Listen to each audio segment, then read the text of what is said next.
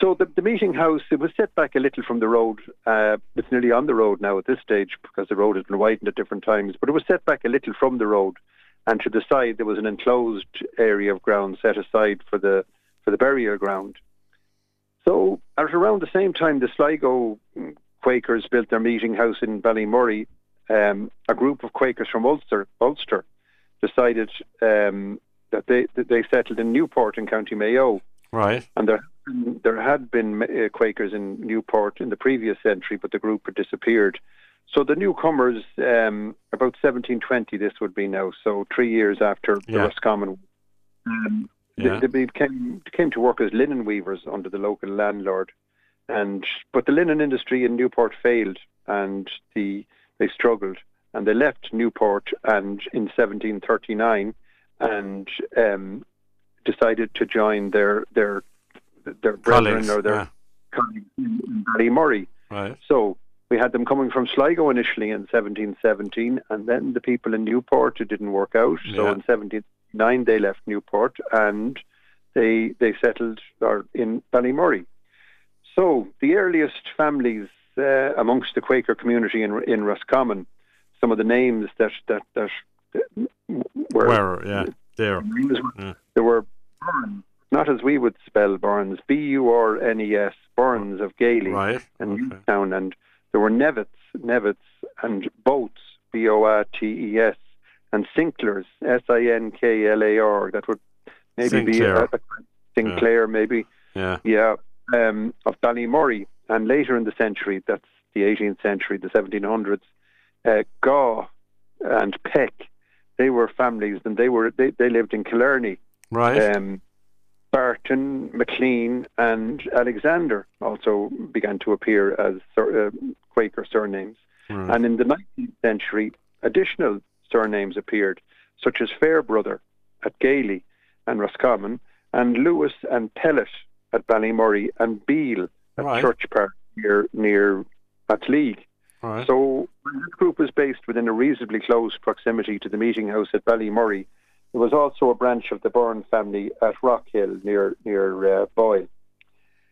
So while the list of surnames, it would appear to represent a significant population in the locality, the reality is probably quite different. The names were spread over a period of well spread out over that century, the 18th century, and the many of the names were probably descendants from a different surname, which they probably inherited through the female line.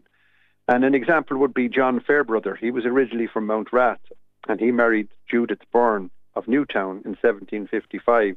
Right. And their family were also in occupation at Gailey, and they continued at Gailey until the mid-19th century.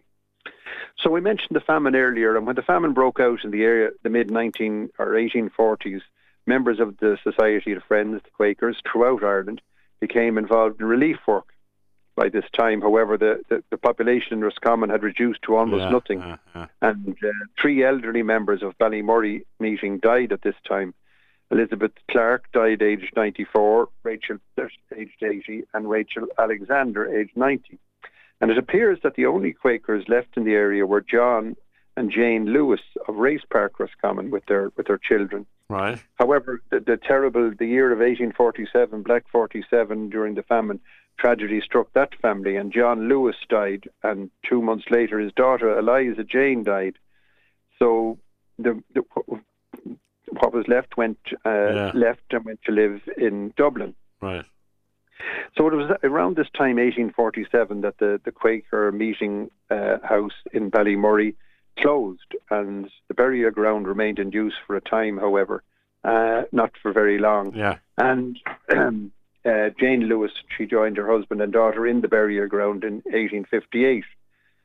So there are no Quaker headstones at Ballymurray. Headstones were seen as monuments, and they weren't permitted. Oh, right, until the ban was lifted in 1855, by which time the Quaker meeting at Ballymurray had closed. It's not known how John Lewis and his daughter died, and it's not possible that the time of the famine, so many people were dying that they couldn't keep records. He may even have been involved in the famine relief efforts, but there's no memorial list of Quakers who died in the famine. So That was the Quakers in Roscommon. Yeah, and of course on Lough Ree, as I said to you earlier on there is That's a right. lake on Lough Ree called the Quaker Island.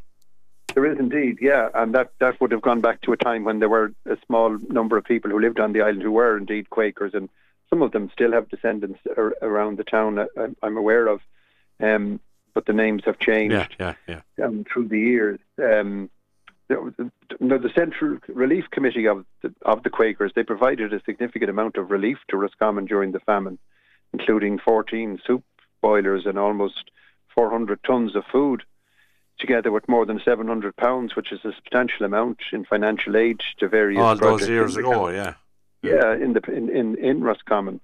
So as I said, the former Quaker meeting house at Ballymurray, it's still standing, though it doesn't have a roof, and it's in need of some attention to ensure it doesn't deteriorate any further. And the burial ground is also still in existence, although the small number of headstones surviving date from after the meeting house closed.